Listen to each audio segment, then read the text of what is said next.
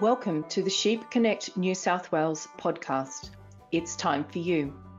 A podcast produced for the sheep industry by Sheep Connect New South Wales. Hi, I'm Fiona MacArthur, a network coordinator for Sheep Connect New South Wales, the sheep extension network in New South Wales, which is funded by Australian Wool Innovation. Sheep Connect New South Wales has a membership of over 2,200, and our main aim is to help keep you and your sheep business up to date on information about all things sheep.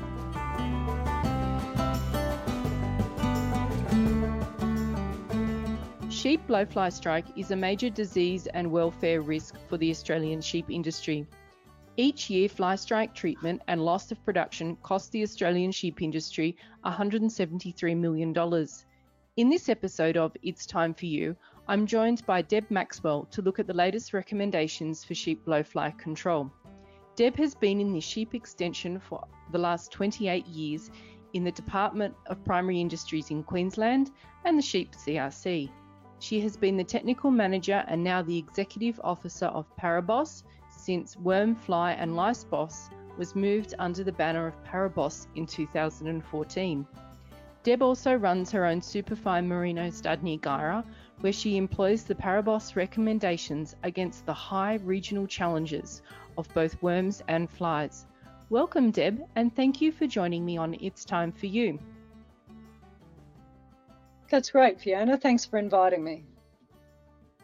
Deb, most of our listeners may well know all about Parabos, but for those who don't, could you please give us a little insight into the project? Parabos is a suite of parasite control information products, and they're for sheep and goat producers, but soon we're going to be including cattle and a fourth boss, tick boss. It was developed back in 2010, our fly boss, with worm boss back in 2005 and lice boss in about 2010 as well. And now it's funded by AWI, MLA and UNE, and UNE, the University of New England, manages the process. Deb, what encompasses sustainable fly strike control? Well, by sustainable, we mean not only are you going to be protecting your sheep with preventative chemicals or treating them effectively if they do become fly strike, but sustainable means that you're going to be able to do that for years to come. And that means that you can't be totally reliant on chemicals because resistance develops over time to those chemicals. So we need to do other things aside from using chemicals. Deb, when we think about control, we look at not only the prevention of actual fly strikes, but also minimising the build-up of resistance to chemicals in our fly population that you just mentioned. How much of a threat is chemical resistance to successful fly strike control? Oh, Fiona, look, I think it's an enormous looming threat. It mightn't be here at the moment, but you've got to consider that we know, not just in the sheep industry, in all industries, resistance is an issue, and gradually chemicals fall by the wayside because of resistance.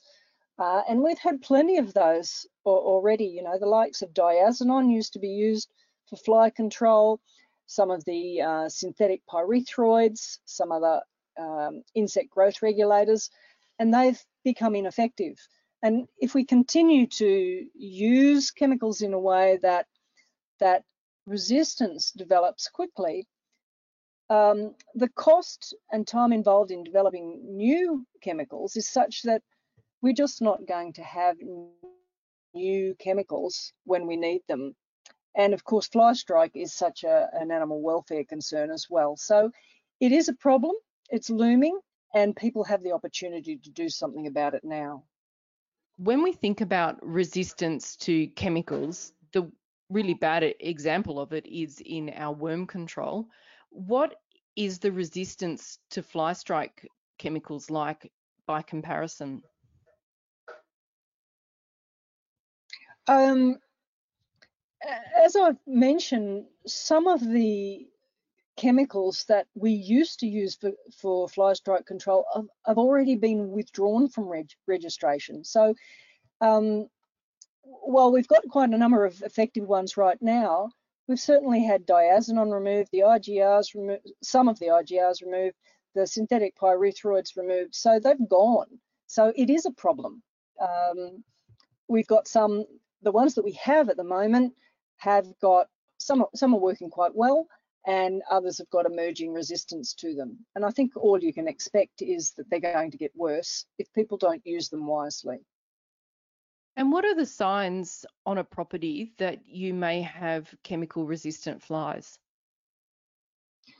The first sign is that you don't get as long a protection period as you expect, as what's written on a label. Just remember, on a label it says up to so many weeks, and so if it says 18 weeks and you're only getting 16 weeks, that could be a sign that you've got resistance.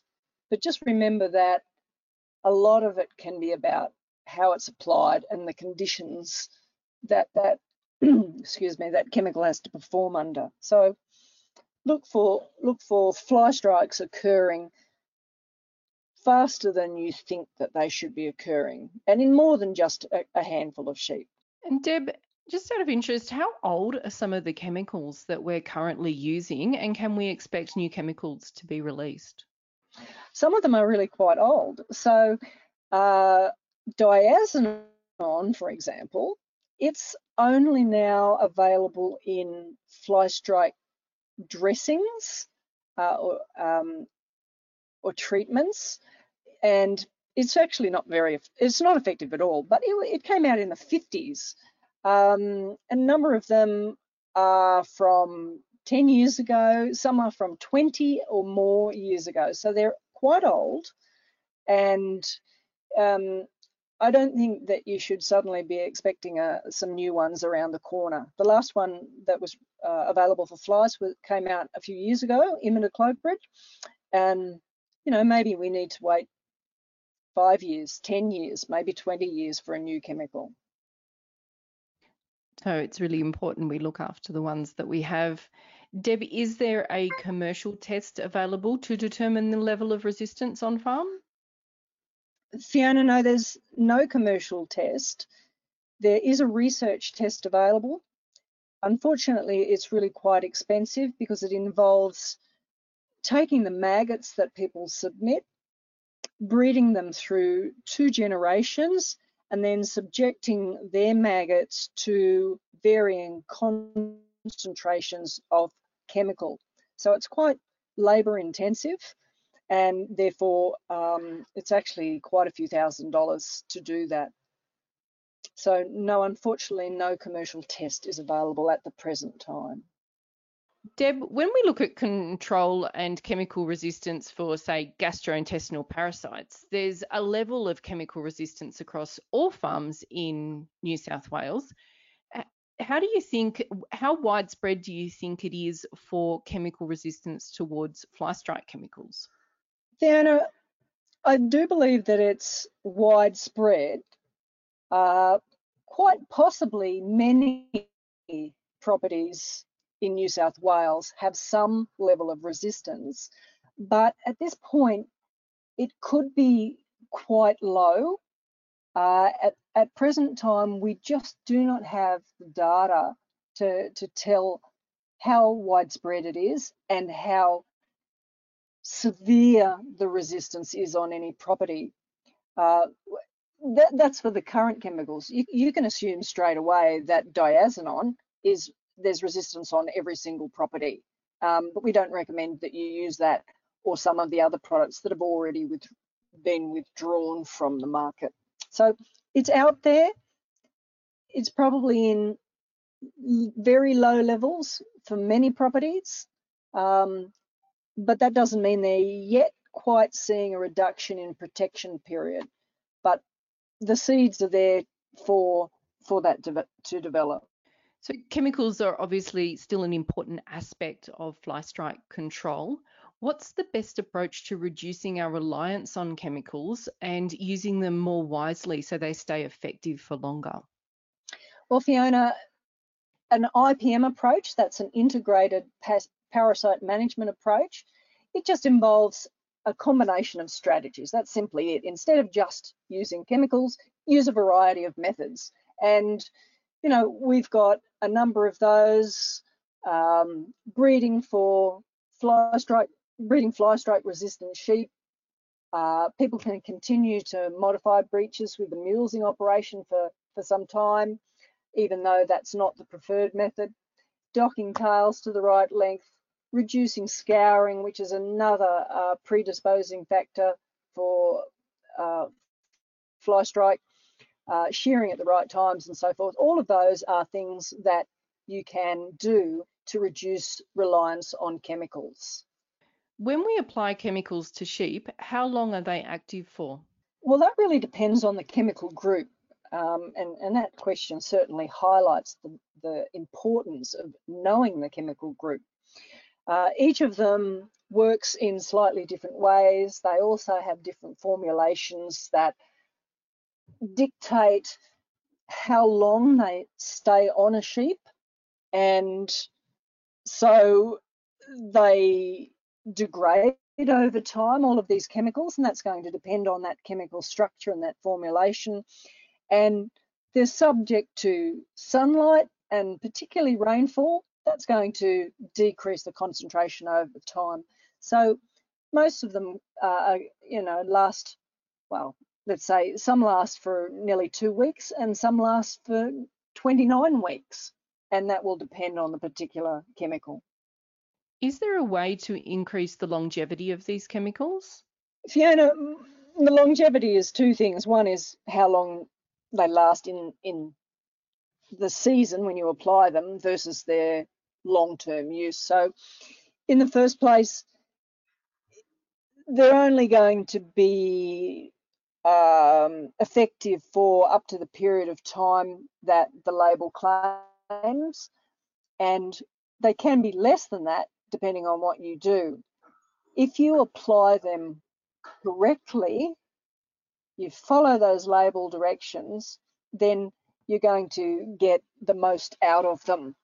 But if they're applied poorly, and also if your sheep are subject to a hell of a lot more rainfall than other people's sheep, then they're not going to be as effective for as long a period.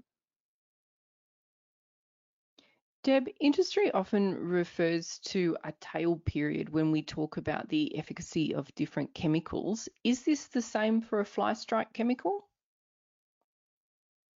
Yes, Fiona. When we apply a preventative chemical, one of the ones that we expect to last for some weeks, there's going to be a period of time when that chemical concentration on the sheep declines to a level that won't kill all the maggots anymore. So it starts off applied at a high level and it gradually declines over time. It degrades. The chemical has a half-life. It's got sunlight and rain on it, and the concentration at any point on the fleece decreases over time until it reaches a point where some of the flies actually start to, any fly that is exposed to that lower concentration actually lives. And that period of time where some flies are living and some flies are dying when they're exposed to that lower concentration is called the tail. And it does drop off even further than that. It gets to a point where it's so low that it doesn't matter. No flies will be killed by that concentration when it's down quite low. So what we talk about with the tail is that period where some of the flies will live and some of the flies will die once the concentration drops. We have a lot of products out there on the market, but actually, how many groups of chemicals do we have available? And is it important for producers to be familiar with these? Fiona, it is important to know about these things. There's 6 groups of chemicals on the market. One of them, which contains the organophosphates, isn't effective and it's not registered for use as a long-term preventative anymore. They're only reserved now for fly strike dressings. So there's five of them at the moment. They do work in different ways, and resistance develops to them in different ways. And so it is actually important to know that if you're using one, and we also advocate that you rotate your products. So if you're using one and you want to rotate to another type, you need to know the chemical group in it, not just the brand name. So I think that's one of the first critical things that producers need to know is get a handle on what the chemical groups are for fly strike control. And at what times might producers rotate these chemical groups?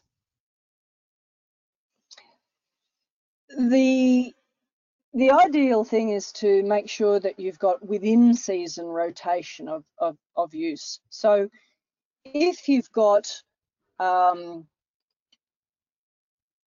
a preventative applied to the sheep and suddenly you find maybe an odd struck sheep, that's when you want to rotate for a start. Don't use the same one that you've applied as a preventative to treat a struck sheep. Use a different one there. The other time is for some people, they will have a fairly long fly strike season and they may need 2 preventative applications to get them through, or they might just be using shorter protection period products and they use 2 of them. So if they're using 2 like that in a row, that's when we think you should be rotating between them as you go from one to the other. The other thing, of course, is that a lot of people don't sort of realise is that there's a number of lice treatments that actually affect flies as well. And you mightn't be applying this treatment to prevent flies. You're applying it to treat lice. But if there's flies out there and they're, you get some sheep struck and that chemical's there, then those maggots are exposed to it. And so if possible, don't use the same treatment for lice as you want to use for fly strike. So don't use that same chemical group within the same season. And of course, the easy answer to that is if you can eradicate lice, then you don't need to apply lice treatments. That's a really good point that might not always be considered.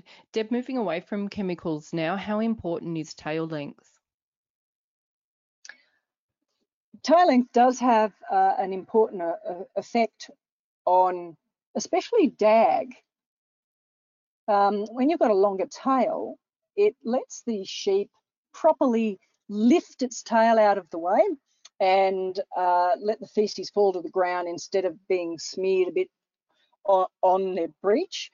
So we've seen some research, and it actually shows that the recommended docking to the third palpable joint or to the tip of the vulva certainly has a lower incidence of fly strike than a shorter tail. And short tails have their own problems. Aside from having a higher risk of fly strike, they also are associated with higher risks of a couple of things: rectal prolapses, arthritis after marking, and more skin cancer. So it's not just fly strike. So that mid-tail length that goes to the top of, to the tip of the vulva is going to result in less fly strike. But interestingly, you can go longer. The research did show that if you take it down to the 4th joint or below the tip of the vulva, it actually reduces the fly strike even more. Fly traps held a lot of promise when they were being developed. They certainly caught heaps of flies, but unfortunately it was found that they didn't really reduce the risk of strike. And that was because you don't need many flies to strike susceptible sheep. So even when you've got very few about, that the smell from fleece rot or from dag or so forth is going to draw in even a small number of flies. So the trap's good for monitoring whether or not you're getting a build-up in flies at that time of the season, but they're not really going to reduce the strike rate on most properties. Okay. And do we know the genetics of resistance in flies? Fiona, the genetics is still a fairly unknown thing. There's a lot of assumptions there. We can't at the moment DNA test a fly, for instance, to see whether it's got genes for resistance. So the assumptions are that a fly will have a number of genes that can be associated with resistance to a particular chemical. And because it's not just a single one, you know, maybe there could be 3 or 4 or 5 or so genes. It means that if they happen in that gene to have the allele or the particular variation of the gene that confers resistance, it could mean that a particular fly might have 5 genes that all have the resistance variation. Another fly might only have 1 of them. And so it tells us that the flies can accumulate, and what I mean by that, as the population is breeding and breeding over time and through generations, flies will appear that happen to have all of the genes for resistance, for example. And that will mean that those particular flies can tolerate quite a high level of a high concentration of chemical and not be killed. So a lot of assumptions, I'm afraid, there. We don't know the details at this stage. Deb, why are resistant flies able to strike sheep sooner than a susceptible fly? Okay, so that's sooner in the protection period. And that's because they've accumulated the genes that allow them to tolerate a higher concentration of chemical. And what happens is the chemical gets applied initially and it goes on at a high concentration, it degrades over time, and as it's dropping down, while it's still at a high concentration, doesn't matter what flies they are, they'll die. They might lay some eggs on there, the maggots will die. As the concentration drops a little bit further, more flies are there laying eggs, but the resistant ones who can tolerate the higher concentration will live, but the susceptible ones will still die. And until you get to that much lower concentration, when even the susceptible flies, the maggots from them, will live.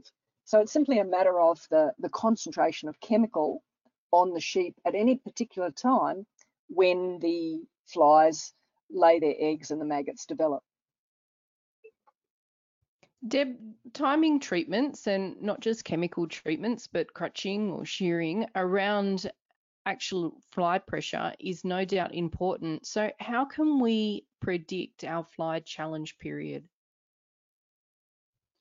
Well, Fiona, there's a couple of great tools on Flyboss that really let you look into that. We've had some online tools for some years, well, 10 years we've had those now that you can use. But we do have a new tool, the Fly Strike Risk Simulator, and it allows you to do a lot more with customizing your sheep. So you can go into this tool, it's a downloadable tool, and you can choose a whole pile of things such as the type of sheep that you have, the class, whether they're ewes or lambs or rams or whatever. You can choose your shearing time, your crutching time, treatment time, choose the type of treatment, but you can also put in there the scores for your sheep. So, you know, how wrinkly they are, how much fleece rot you typically get, the amount of breech cover, the amount of dag. Once you put all those sorts of things in, when that's combined with the fly strike risk file that's associated with your local weather, it will show you a graph of the predicted risk times for your sheep. And initially that's just about, it's pretty much just about the weather in your location.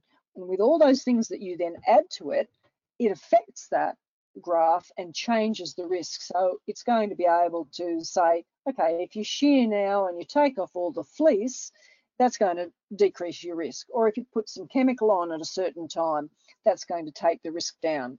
Or likewise, it actually lets you play around. There's some little sliders. You can play around with the breech scores, and you can say, well, what will happen to the risk if I, for instance, try and breed my sheep to have much less breech wrinkle? And so with this tool, you can put all of these things in and you can simulate how each of them affect the risk on your farm with your weather and your sheep. And during these high risk times, how important is regular monitoring of the sheep?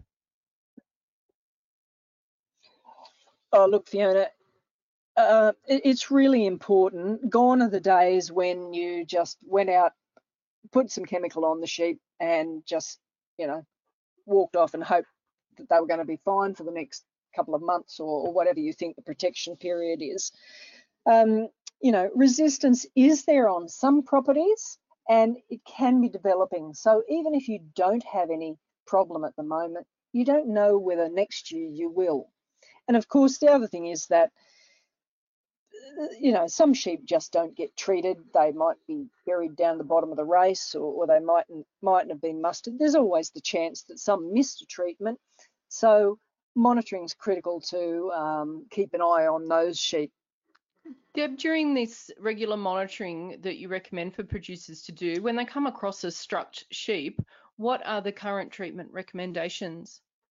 So when you find a struck sheep, don't just think to yourself, oh, look, I've got to treat this sheep for its own sake.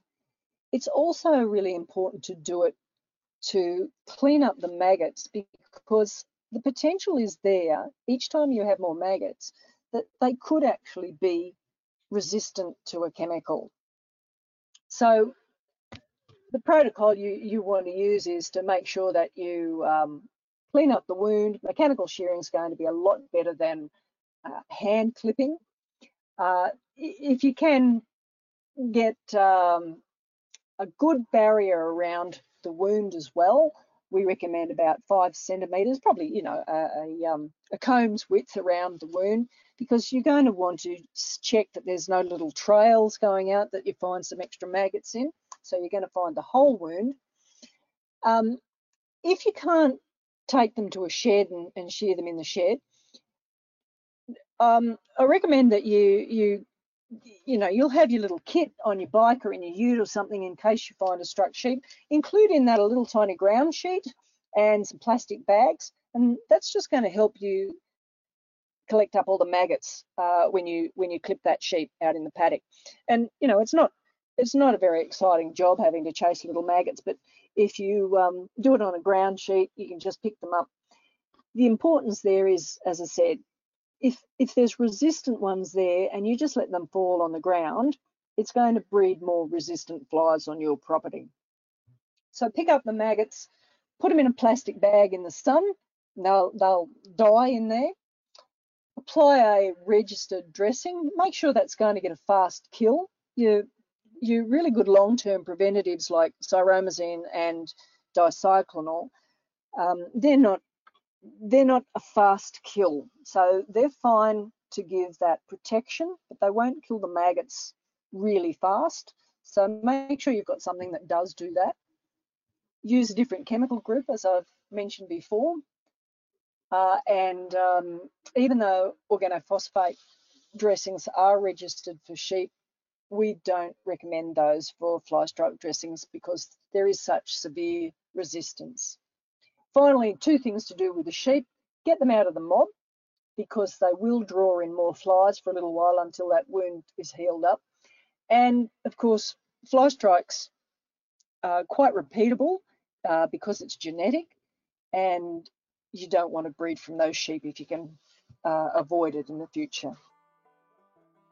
Excellent. Thanks, Deb. With the weather warming up, the information you've shared is very timely. So I'd like to thank you for joining me on It's Time for You. Thanks very much, Fiona.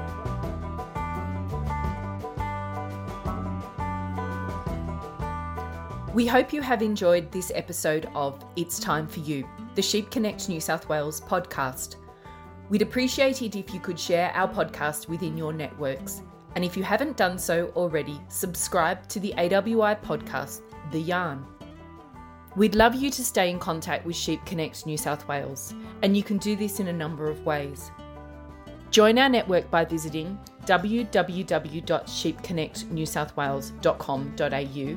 Find us at Sheep Connect New South Wales on Facebook and Twitter. We look forward to seeing you at our workshops and events later in the year. Thanks again for joining us today. Bye for now.